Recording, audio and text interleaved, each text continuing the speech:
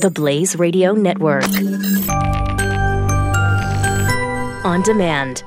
This is the Yaron Book Show, and you're listening to the Blaze Radio Network. What we really need in this country is an ideological shift. We need a revolution in this country.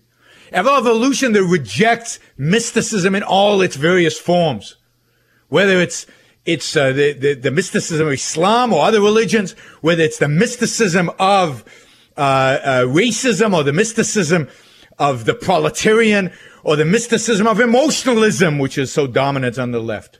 And an embrace of a principle our founders understood, that our decisions should be based not on emotion, not on revelation, but our decisions should be based on reason to everything. Bring before reason everything. We must look at the facts. We must examine the evidence.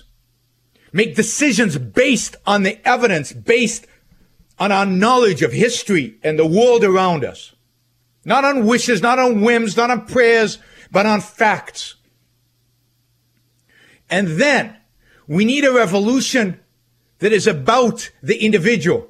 We need a revolution of individualism.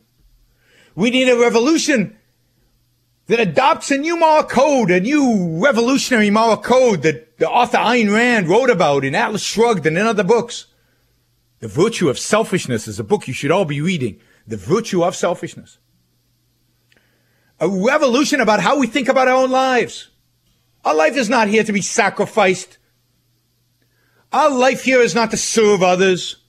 The meaning of our life is not to give and give and give. We should live to make our life as individuals the best that it could be. We should embrace who we are as human beings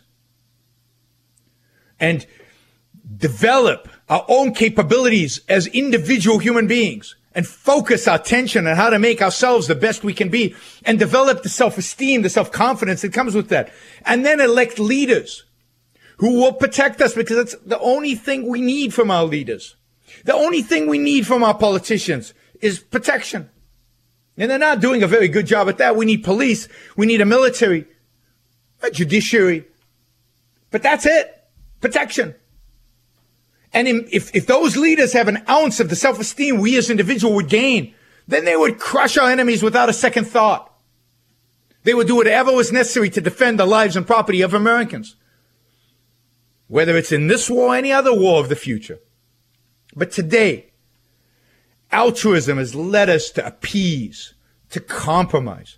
It has led us to have no confidence in ourselves, to be weak. It has weakened us, because that's what altruism does. It causes you to question yourself. You question your own value.